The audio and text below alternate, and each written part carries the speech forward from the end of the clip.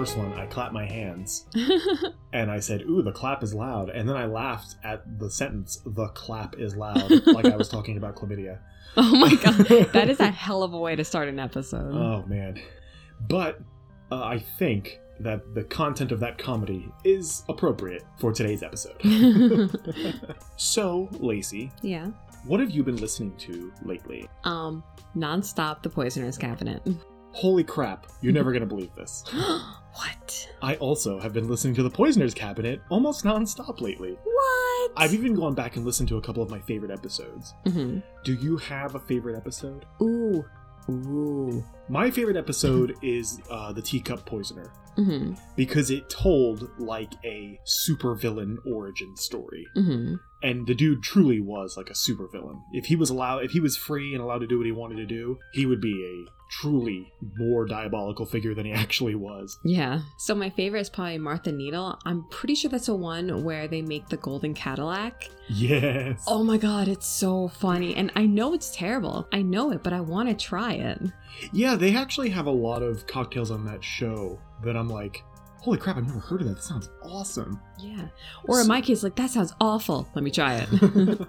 That's true. I have one of these weird fears where at the end of my life, when I get to whatever the afterlife may be, mm-hmm. I don't want to be like, oh no, I didn't try that while I was there because I thought it might be icky. So I don't really say no to drinks or food. Yeah. I never say no to food.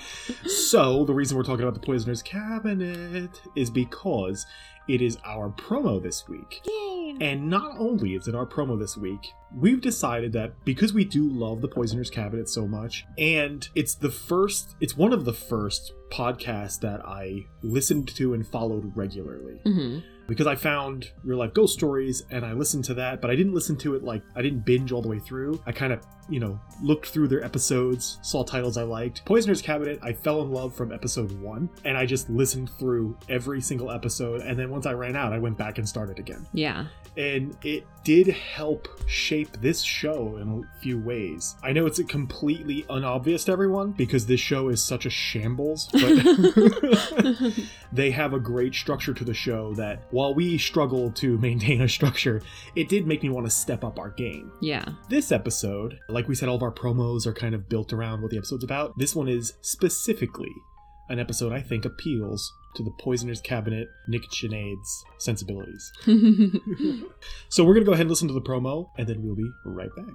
Hello. Would you like to drink cocktails and talk about poison? Or drink poison and talk about cocktails? Then welcome to The Poisoner's Cabinet, a weekly podcast mixing true crime, historic mysteries, a dash of comedy, and lots of lovely libations for your listening pleasure. Join us for a drink as we tell the story of a different deadly poisoner each week. We always start by whipping up a cocktail inspired by the tale that we tell. Oh, sounds delicious. Oh, so maybe an amaretto sour for a cyanide poisoning? Long Island iced tea for the teacup poisoner. Chicken for William Palmer? What? Nothing. Join Nick and Sinead every Friday inside the Poisoner's Cabinet as we look at vicious Victorians, inheritance powders, and crimes of poisonous passion. Follow us at The Poisoner's Cabinet on social media. Subscribe and share on Apple Podcasts, Spotify, Castbox, or wherever you get your podcasts. And remember, your loved ones are trying to kill you. God, you listen to that and you go, our promo is shit. Yeah, but in true On Poison's Cabinet fashion, I was wasted when we did our promo. So it's like, it all ties in. That's totally true. So to get ready for today's episode, first, I want to say our episodes have been kind of spotty lately. And that's mostly that's mostly because I have been like on again, off again sick for the last couple of weeks. And this is the clearest my voice has sounded for these purposes. And I'm just exhausted by the end of the day. So I'm like, there's no way I can record. So apologies for how scant the episodes have been. No one noticed. Oh my god. Oh, it hurts because it's true.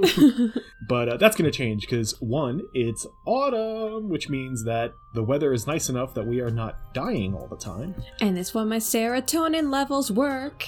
Hell yeah. So, sorry about the weird spotty episode thing. We're fixing it. We have a few things to get us prepared for this episode. One is I have my t-shirt that I wore specifically for this recording that no one can see. You're also wearing your shirt and just underwear. That's true. I like to be comfortable. Lacey, could you do me a favor? Can you read the front of my shirt for me, please? Are you ready to drink cocktails and talk about poison? Or drink poison and talk about cocktails? Oh yeah! That's because I have some official Poisoner's Cabinet merch. I love this shirt, but I am leery to wear it out in public because it just says, like, are you ready to talk about poison? Also, someone might ask me about it, and then I have to talk to a stranger, which... Yeah. Ugh. Gross. But yeah, Poisoner's Cabinet, they have merch, so you can go ahead and check out their merch, see what they've got. I think they've got, like, stickers and cups and shirts and all kinds of stuff. We also have cocktails. Kind of. In a manner of speaking. Would you like to tell us about the cocktails that we have and the cocktails we were supposed to have? So I was promised that Jerry was going to go get birthday cake vodka and make us a drink. Yep. And luckily, because of me, we have no shortage of rum. True enough. So we have rum and hot chocolate. Can you think of a name for these? I have no idea. Wait. Caribbean Christmas. Oh my god. Oh my god. Thank you. I just thought of it. That's amazing. Because I always have coconut rum in the house. True. We might not have like juice or water, but there's always coconut rum in our home. I had thought about making a cocktail that was just ice and rum. Which I've enjoyed on many occasions. It's called Cool Island Iceberg.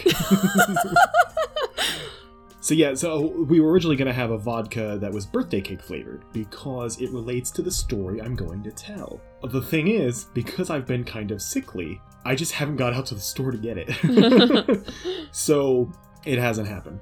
Also, to ease anyone's mind, although I have been sick, I haven't been that kind of sick. The sick. So don't worry about that. I have a cold. I have a seasonal cold just kicking the shit out of me.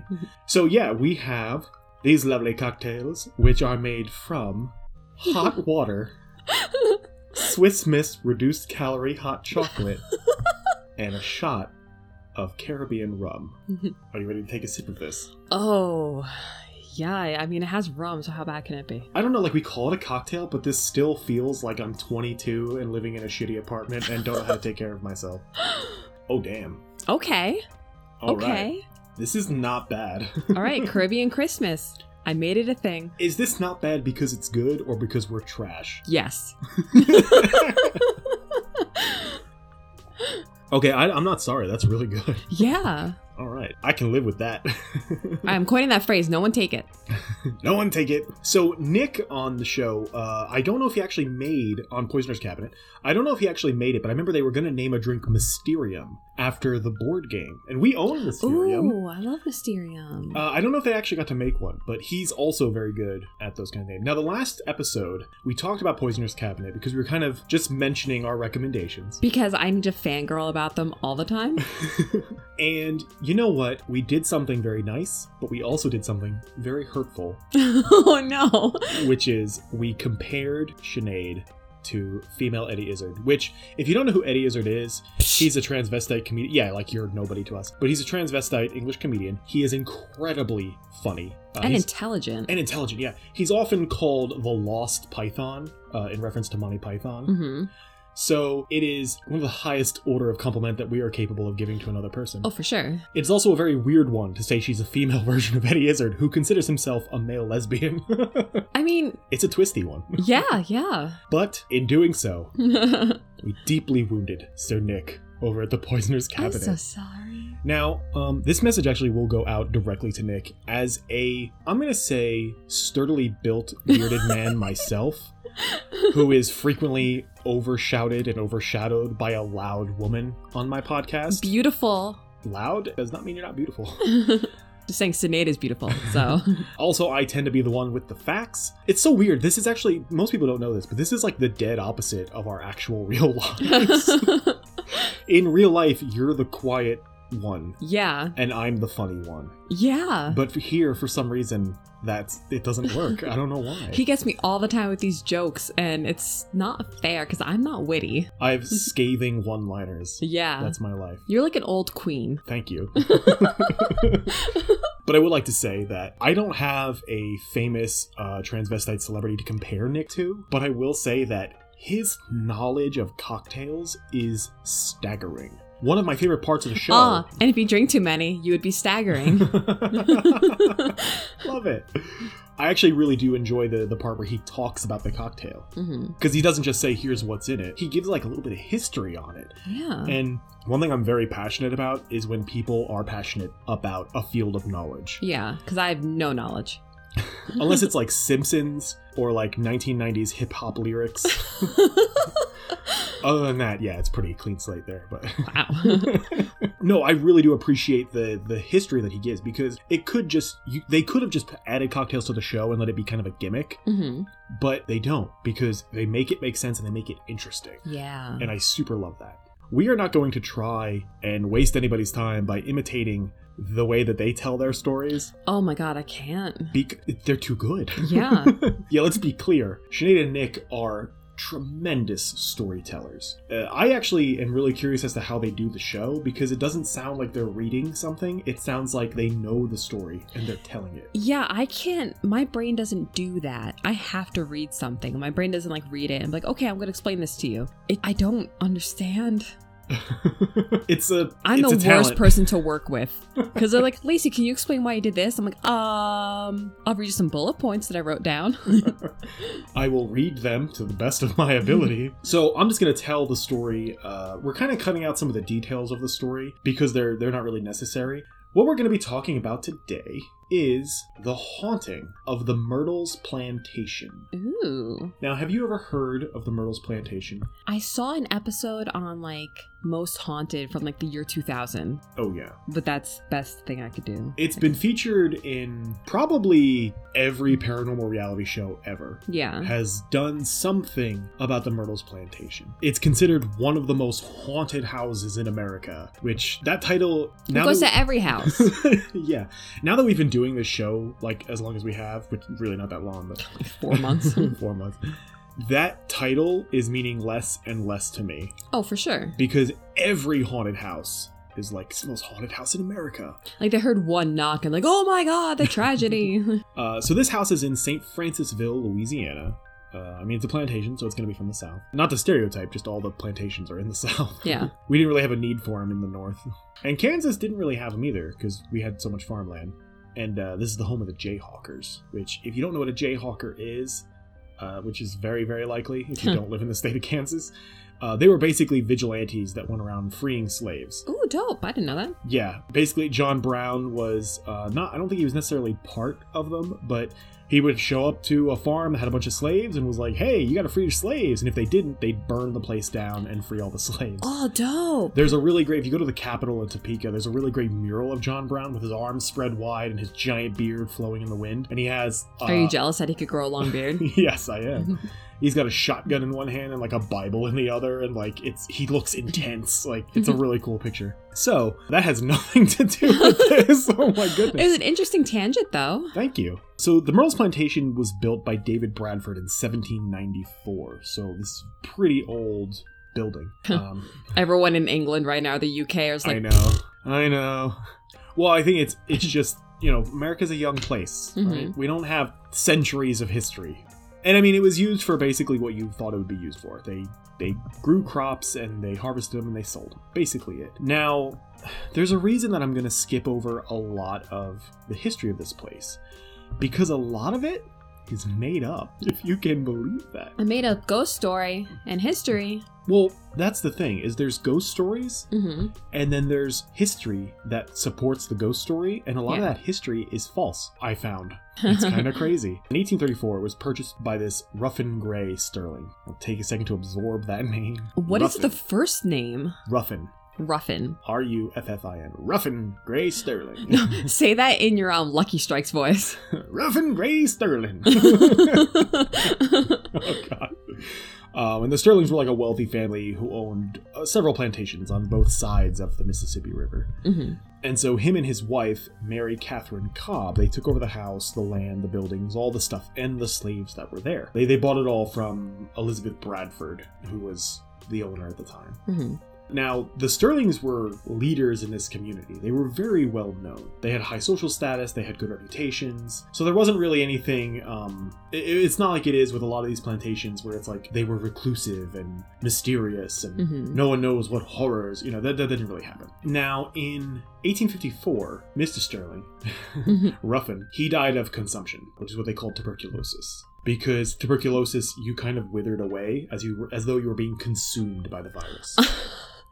Did you think it was you were eating yourself to death? Is that what you thought? Oh my god, is that what you thought? He died of bloatation. He did. Oh, wow. Oh no, this is a weird time to find out that I'm wrong. You're gonna leave this in, aren't you? Yeah, this all has to stay in, I'm afraid. God damn it. So the farm went to his wife, Mary Cobb, who she ran the whole place. Like, she ran the plantation and all the other farms basically by herself for many years. Boss ass bitch. Yeah.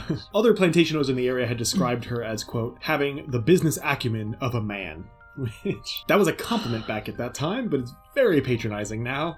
Just a quick side note, I taught both of our children how to yell, destroy the patriarchy, and it's been tons of fun. Yeah, it's pretty fun. So even in spite of all that, her, being a successful landowner and managing all these properties, she had her fair share of tragedy. They had 9 children. 4 of them lived to be adults.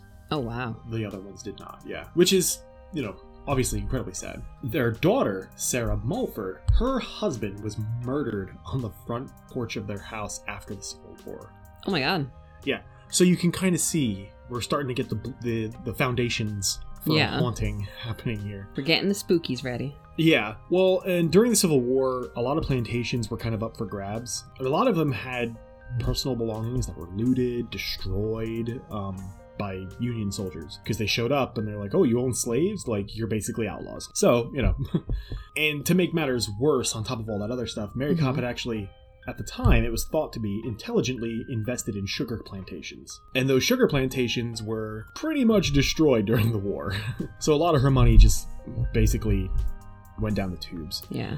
Eventually, the stress of running these plantations, losing money, losing children, losing her husband, and dealing with the war, it just kind of took a toll on her, and she held on to the place until she died in 1880. She died. Which is really not that long ago. I know that, 1880 is, it's a long time ago, but it's really not that long ago. It's only 140 years ago. Yeah. And this lady was still dealing with some of the consequences of the Civil War. So it's like we act like the Civil War is this ancient event, and it really wasn't. Yeah. Now, before she died in 1865, she had hired a guy named William Drew Winter. And I think William Winter is such a cool name. Yeah. For a real tragic character, as you will see. He was the husband of her daughter, Sarah Mulford. And he was basically going to act as her agent. He had power of attorney, so he could go and, run the plantations for her when she couldn't be all over the place. As a part of that deal, the plantation, the Myrtles, would be her home. Their home when they were ready to settle down in that way, I suppose. 12 years after Ruffin Sterling had died, and after the Civil War, and William was named the basically power of attorney for her, she gave him the use of the Myrtles as the home. And it was, tough times. Like, the same problems that Mary had been dealing with, he had to deal with. So they were not... but he was a man. He could handle anything. You would think, but he was actually unable to hold on to the Myrtles. He just... bad time. But he's a man. But he's a man, by golly. And in December of 1867, he was completely bankrupt, and the Myrtles was sold by the U.S. Marshal to the New York State Warehouse and Securities Company. What? Basically, it was repossessed by the state. He was bankrupt, and so they took the property. But then, very luckily, 2 years later, in April 1870, the plantation was sold back to Sarah Winter, who was his wife, because she was sort of the heir of her father. So she had some money anyway and was able to buy it back. No one really knows how this happened, though. Some people said that her father died and left her some money, but the money probably would have went to her husband and he went bankrupt. So where did that money come from? Thing is, no one actually knows how this reversal of her fortunes happened. So weird. Yeah. Now, while that is weird, remember what I said, that a lot of the history of this place is made up. Ah. Yeah. So So, in January of 1871, there was an issue of the Point Coupe Democrat newspaper. Which is such a great name. Yeah. Her husband, William Winter, was teaching a Sunday school lesson. So he was teaching a Sunday school class in a gentleman's parlor, where men would go to smoke and drink brandy and have big thinky thoughts.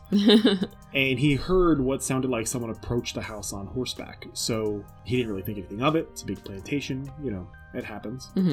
And then a stranger from outside called out to him, saying that he had some business with him. So William went out to go see what was going on. He was on the sort of gallery side of the house. The dude just shot him. Oh, damn. Came out, the guy just shot him on the porch, he collapsed, he died, and that was it. People inside the house, like, they heard gunfire. They knew he just went outside. So they ran outside to find out what was going on. That was it. The guy ran off. They did eventually catch him. He was a guy by the name of E.S. Weber. I was like, where are all these goofy names? Like, oh, real quick, though. What did the poisonous spider get pulled over for? Recluse driving? You said spider. I'm like, wait. Also, not to be a buzzkill, but that is, like, my main thing in life. Spiders are venomous, not poisonous. Oh my god, you're such a fucking nerd. So, Sarah never remarried. That just did not happen. After her husband died, she's kind of devastated and sort of left it to that. And that's kind of it. Is like, it changed hands a couple of times after that over the years. The plantation stayed roughly, I wouldn't say in the family, but it didn't go to strangers. Until we get to the 20th century, and it kind of falls into the hands of the current owners. The most famous ghost there goes by the name of Chloe. Now, if you go to the Myrtles Plantation website and you find their link for the legend of Chloe, it'll direct you to a series of pictures that depict what kind of looks like a drawing behind a window.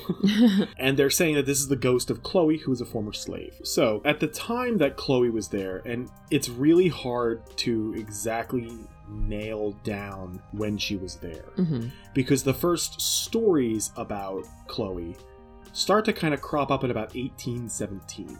So before, Sarah Winter and their whole, when the property was owned by this guy Clark Woodruff, and basically he owned a bunch of slaves, because in 1817 you were still allowed to do that. Ugh.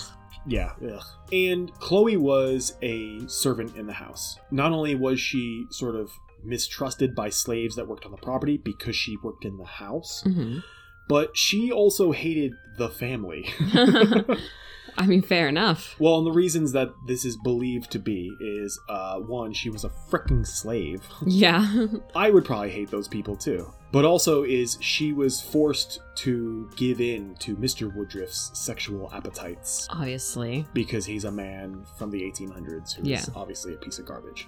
And she kind of figured out that if she didn't comply, it was implied not only that she would be beaten, but she would be sent out to the fields to work, which I suppose, like, if you're in a shitty situation, like you're owned by another fucking human. Yeah. You want to make the best of your situation, and probably working in the house was better. Eventually, Chloe started to get a little older, and Mr. Woodruff found younger girls to force himself upon. Jesus Christ. Yeah. Sorry, like, I'm not going to go into any details because this is, like, super dark shit, but he was a piece of garbage. That's kind of the gist of his story.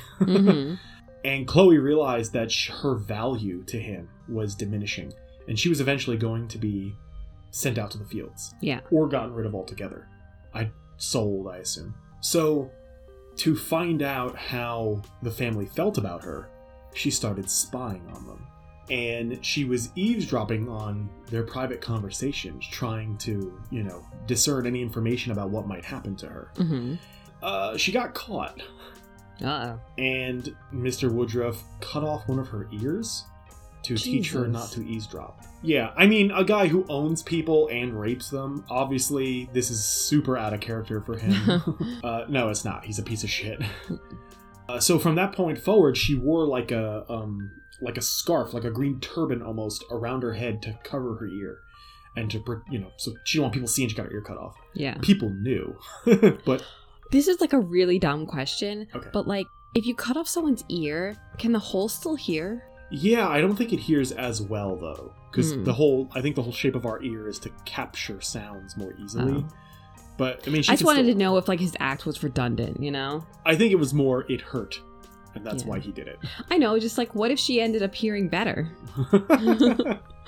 Yeah, I think nature put all this crap on the outside to make our hearing a little softer. But no, it's to make our hearing better. Just a question I have. No, that's fair. That's totally fair. I found a few different sources for this story, and all of them have the same basic problem, which is that it's unclear what happens next. Yeah. I think part of the reason is some of this is made up. No. That would never happen in one of these stories. What occurred next is really why this story is a part of this episode. There was a birthday coming up for one of the Woodruff children. So she figured the best way to prove her worth to the family and to, change their attitude about her is she was going to put some oleander flowers, crushed up oleander flowers, into the birthday cake. Now, you might know from listening to Poisoner's Cabinet, and I know the people at the Poisoner's Cabinet definitely know, oleander flowers are kind of toxic. Actually really toxic. If you're thinking about mixing together poison ingredients, don't whisk it. Oh my god. That one really blindsided me. Oh my god. So her idea was she was going to put a little bit of oleander flowers into the cake, and they would eat it and they would get ill, and then she would make them well again. Wouldn't they be like, you made this messed up cake?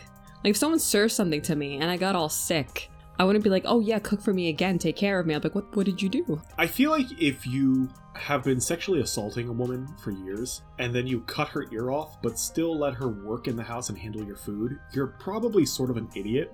Yeah, fair. And you wouldn't think of something like that. Yeah, okay. Like, even I know, don't be rude to the waiter. They handle your food. Like, as you could probably imagine, she mixed in with the flour and the sugar a handful of these crushed oleander flowers. And the two children, and Sarah Matilda, who was another one that worked in the house, all had slices of the poison cake. But Woodruff, he didn't eat any of it at all. And before the end of the day, they were all very, very sick.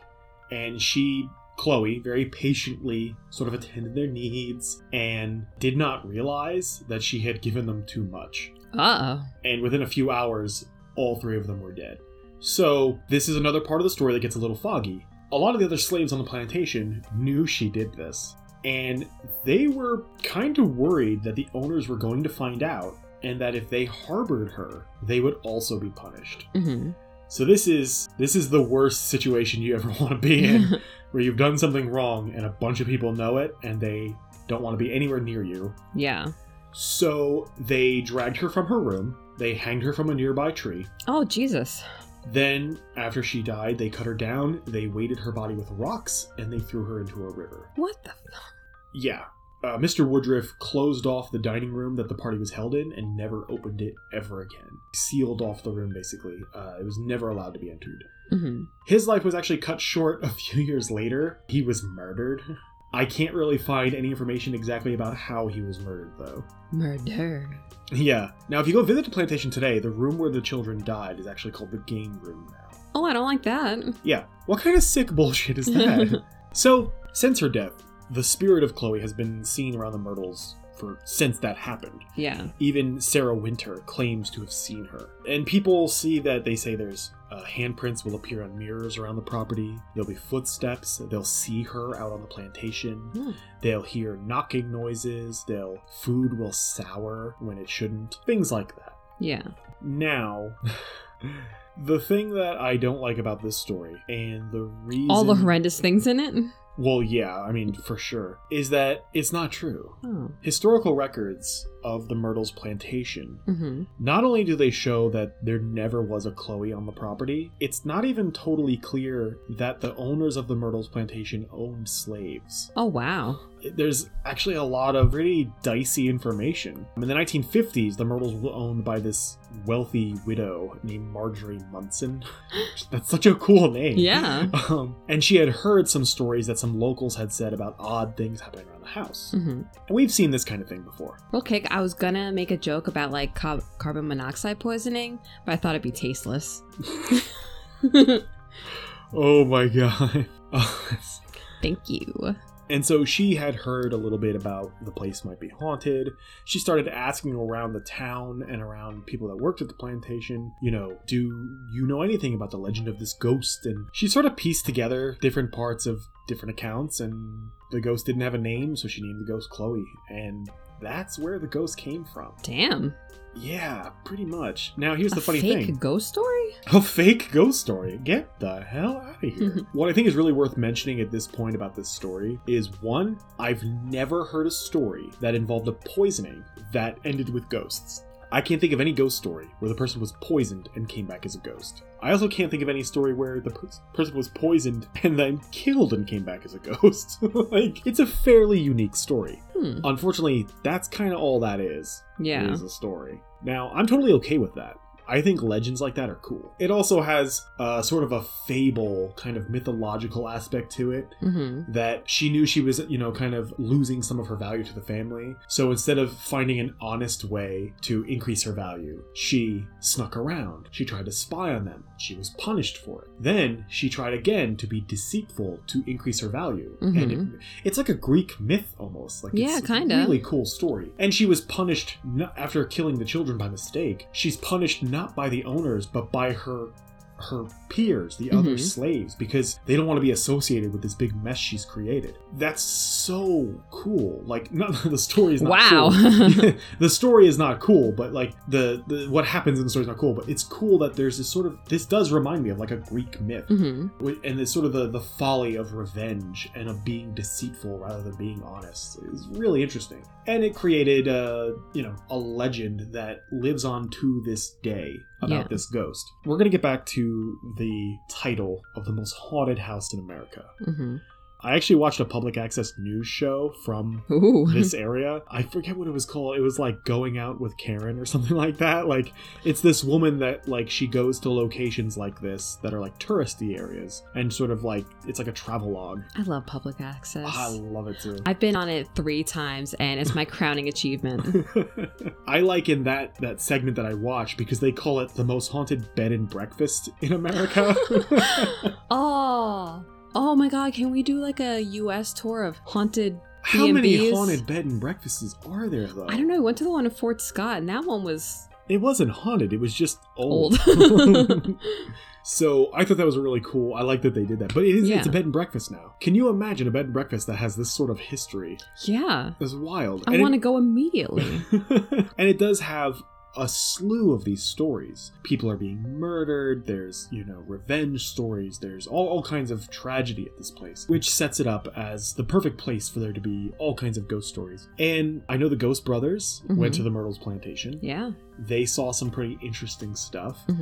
They didn't see anything paranormal, but they saw some interesting stuff. The tour guides, when you go there, they actually tell the story about Chloe when it's documented as being false. Yeah. Which, everybody's got to make their money. That's a question I have about Chloe. What? Your tone shifts ever so slightly. If she used Cheerios to poison everyone, she would be a serial killer. Oh, God. That's why I won't eat regular Cheerios, because that's got to be killing us all. It tastes like paper. You're just eating poisoned paper. Poison paper. Yeah. So a lot of the activity that's reported of this place is actually not real either. None of it's real. Let's be clear on that point. But what I mean is, people are just telling stories. They go to this place because it's supposed to be the most haunted B&B in the country, and they're primed. They're ready to see something paranormal. Yep. And do they have confirmation bias? Yeah. Unfortunately, it is confirmation bias. And this is built up by the reputation the place has. This is built up by the owners and the tour guides. Because, you're not going to go just stay at a B&B like this for nothing. You might if you're staying in the area, but it's a destination if it's supposed to be very haunted. And a lot of these things that people are claiming to see, especially the people that have claimed to see Chloe out on the property, it's not true. Most of the stories they're not true. Yeah. I had seen a Reddit post about this place where someone found that several reviews for this place on Yelp were fake. They were made up by people. That kind of tells you, once you have that deceit in the water, it becomes very difficult to believe anything anybody says about this place. Yeah. Handprints on a mirror does not say ghost.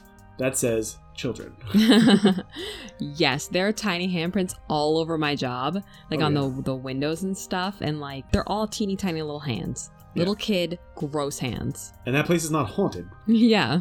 I mean, it's terrorized by small entities. Yes. Same thing with the hearing the noises, hearing knocks and things like that. It's an old-ass building. Yeah, it is a super old building. They all make noises like that. I don't think there's anything paranormal about the Myrtles Plantation. I think it's a really interesting place that has a lot of really interesting stories. But as I was doing my research for this episode, I found out that a lot of the stories were not true, and a lot of the history, I'm saying with quoting marks that you can't see, isn't true either. There's a lot of crap about this place that's just made up. Yeah. And that's a little disappointing, but I have to say, I really like the story about Chloe. I think it's a really interesting story. I think it's cool. We're doing like the poisoner's cabinet and like the poisoning. And then today we made a poison ivy costume for me. Yeah. I think it's just all coming for full circle, you know? All coming together. And like I recently put poison ivy in the bed of a guy I don't like. It was a rash decision on my part. But also, real quick, just want to give you a story. One time I poisoned my husband's pita dip. What's pita dip? The police charged me with a homicide. I feel good about husband. that one. Uh-oh. Caught in the act. You're going to find out about the one before you. So what do you think about the Myrtles Plantation? I think it's just a story. I mean, there's no proof anywhere that this person existed or that the story existed or any parts of the story existed. Yeah. I think it's just fun. I mean, the story is not fun by itself. It could have I think it's that good cheery, old kind of yeah. that storytelling around the fire kind of fun. Yeah. I also think that because it's very unusual in these sort of stories where there's a ghost and they have a story, it's very unusual to see poisonings in these kinds of stories. Yeah.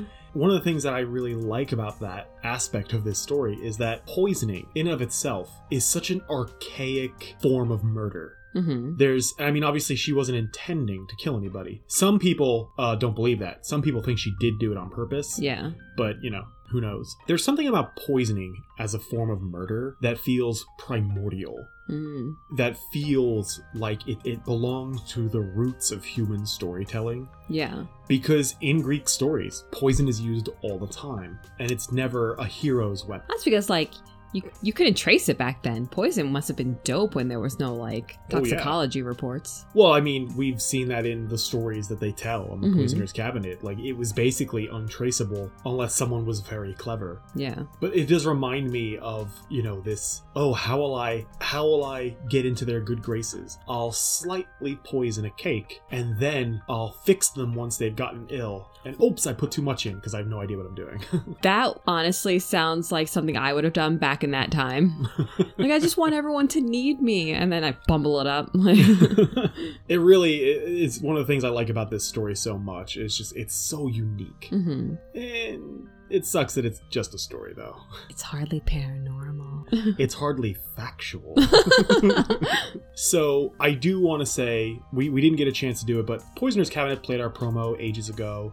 And I just want to say thank you for that, because honestly, all of us kind of sticking together in this podcast community is what keeps this thing moving forward. And they're all so funny, much funnier than us. Yeah, I'm amazed that we're a part of this community, because we do not belong. And I want to thank them for sending us their promo that we got to play, and for putting out great content. Yeah. If you, for some reason, have never listened to the Poisoner's Cabinet, what the are you doing with your life? If you like true crime, but you also like history, this is absolutely a show for you. And funnies. Yeah, it's really funny. The hosts are, like I've said before, they are incredible storytellers. And that's half the fun of the show. Oh, and there's endless Simpsons references. Oh, my heart. My heart loves it. And I could listen to either of them talk forever. I love, Nick has this very, I don't want to say posh, because that's not the right word, but sometimes he gets, he's starting to feel his oats when he's telling a story, and, he starts to get a little fancy with the way he says things, and I do, a little clap in my mind. I get so excited. And Sinead, I didn't know what they looked like when I first started watching, and Nick looks approximately what I thought he would look like. Yeah. I thought Sinead was going to look like Mrs. Lovett from Sweeney Todd. And I'm not technically wrong because she is a woman. They have these massive personalities, the two of them, and they complement each other so well. And they bring all kinds of fantastic elements together. Cocktails, history, murder, poisonings, like comedy. Yeah. And they talk about some pretty dark shit sometimes with this sort of playful, macabre attitude that I absolutely adore. Samesies. Yeah. So if you got a chance, or if you don't have a chance, make time. Don't be a dick. We're not doing anything right now. All of us collectively are not doing anything. Yeah. Go and listen to The Poisoner's Cabinet. They're on every platform that you can find podcasts, and they're well worth your time. I have one last joke for Nick and Sinead. Okay. I'm sorry how I mispronounce your name all the time, but like I'm so American, my mouth just can't do Sinead. I'm so sorry. You just did it. Oh, yay! Why did the man poison a London bakery? Why? He wanted to kill 2 Brits with 1 scone. Oh my god, that's incredible. I love that joke. Thank you. Oh Thank you. God. Scones actually have a special place in the memories of our marriage. Oh my god. So, a long time ago when we were still dating... This was like 11 years ago. Yeah, we were listening to the Misfits song, Skulls. And if you know that song, you know that the main chorus is, I want your skulls. I need your skulls. And she was convinced for quite a long time without telling probably. me that she thought he was saying scones. I want your scones. I need your scones. And did not understand the song at all. I mean, who doesn't want scones, you know what I'm saying? Yeah, I mean, for sure. Yeah. Oh my goodness. So I don't have any recommendations other than go listen to The Poisoner's Cabinet, which I think if you've gotten this far in the episode and you don't know that yet, you're not paying attention. So everyone, during this really crazy bullshit time that we're all in, you're going to have some time on your hands, and it's important to be safe. Please be safe. Please be careful out there. Wear your masks. And you've got free time. We've all got free time. Listen to some badass podcasts, because there are a lot of them. And also, make sure you cut the strings off your mask when you're done with them, because they're hurting the animals. Yeah, little animals get caught in those things. Yes. It sucks. If it's a mask that you can reuse, obviously that's a stupid thing to do. So don't do that. We have some spooky reviews that are going to be coming out soon. We recorded one before we recorded this. Yep. I don't know in what order I'm going to release them. And we have a few other story episodes. This is like a story episode. Yeah. We have a few other story episodes planned out. The next one is also dedicated to a podcast, and Lacey doesn't know anything about it. I don't like... How am I supposed to look up jokes if I don't know what it's about? Wow, you put me in this position every time it's your turn to do an episode. You're not funny, though. I'm just kidding. Irrelevant. So we're also going to be continuing.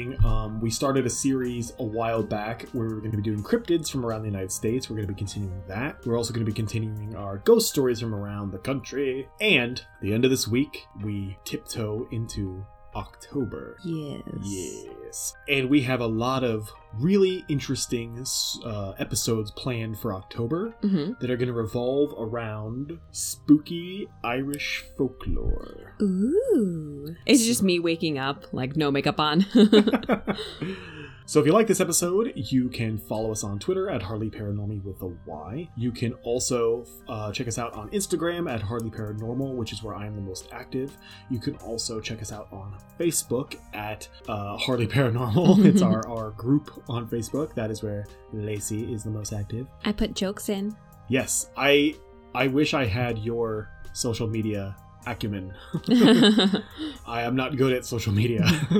You can also check us out on Spotify, Castbox, wherever else you get your podcast. Please go ahead and give us a review. It helps more ears find us, which, like horrifying slugs from space, all we want to do is to get into strangers' ear holes.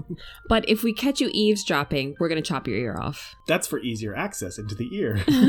It's got to be louder.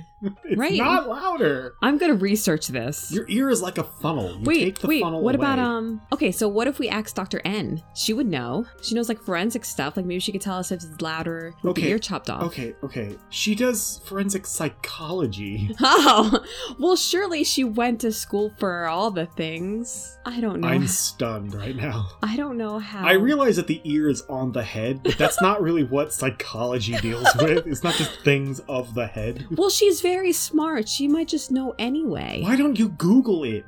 I'm gonna go to Ask Jeeves. Jesus. It's called ask.com now. They dropped the Jeeves because Stephen Fry sued them. You know what? I'm still gonna try to go and see what happens. I've been Jerry. I've been Lacey. And remember, Ask Jeeves doesn't exist anymore.